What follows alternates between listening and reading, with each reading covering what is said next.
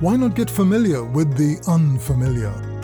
Speaking with an old friend recently, he suggested that when something differs from that which we are accustomed, we get agitated. And the more different it is, the more hostile we are towards it.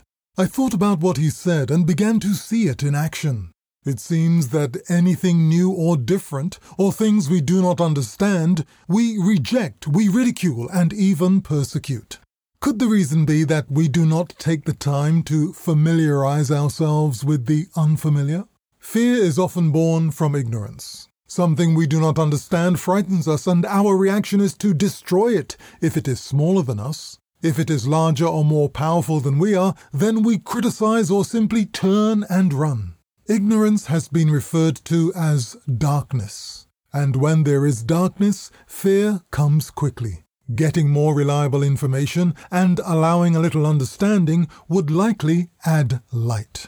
That light can remove the darkness. Hope you have a day filled with love, light, and understanding, and thanks for tuning in.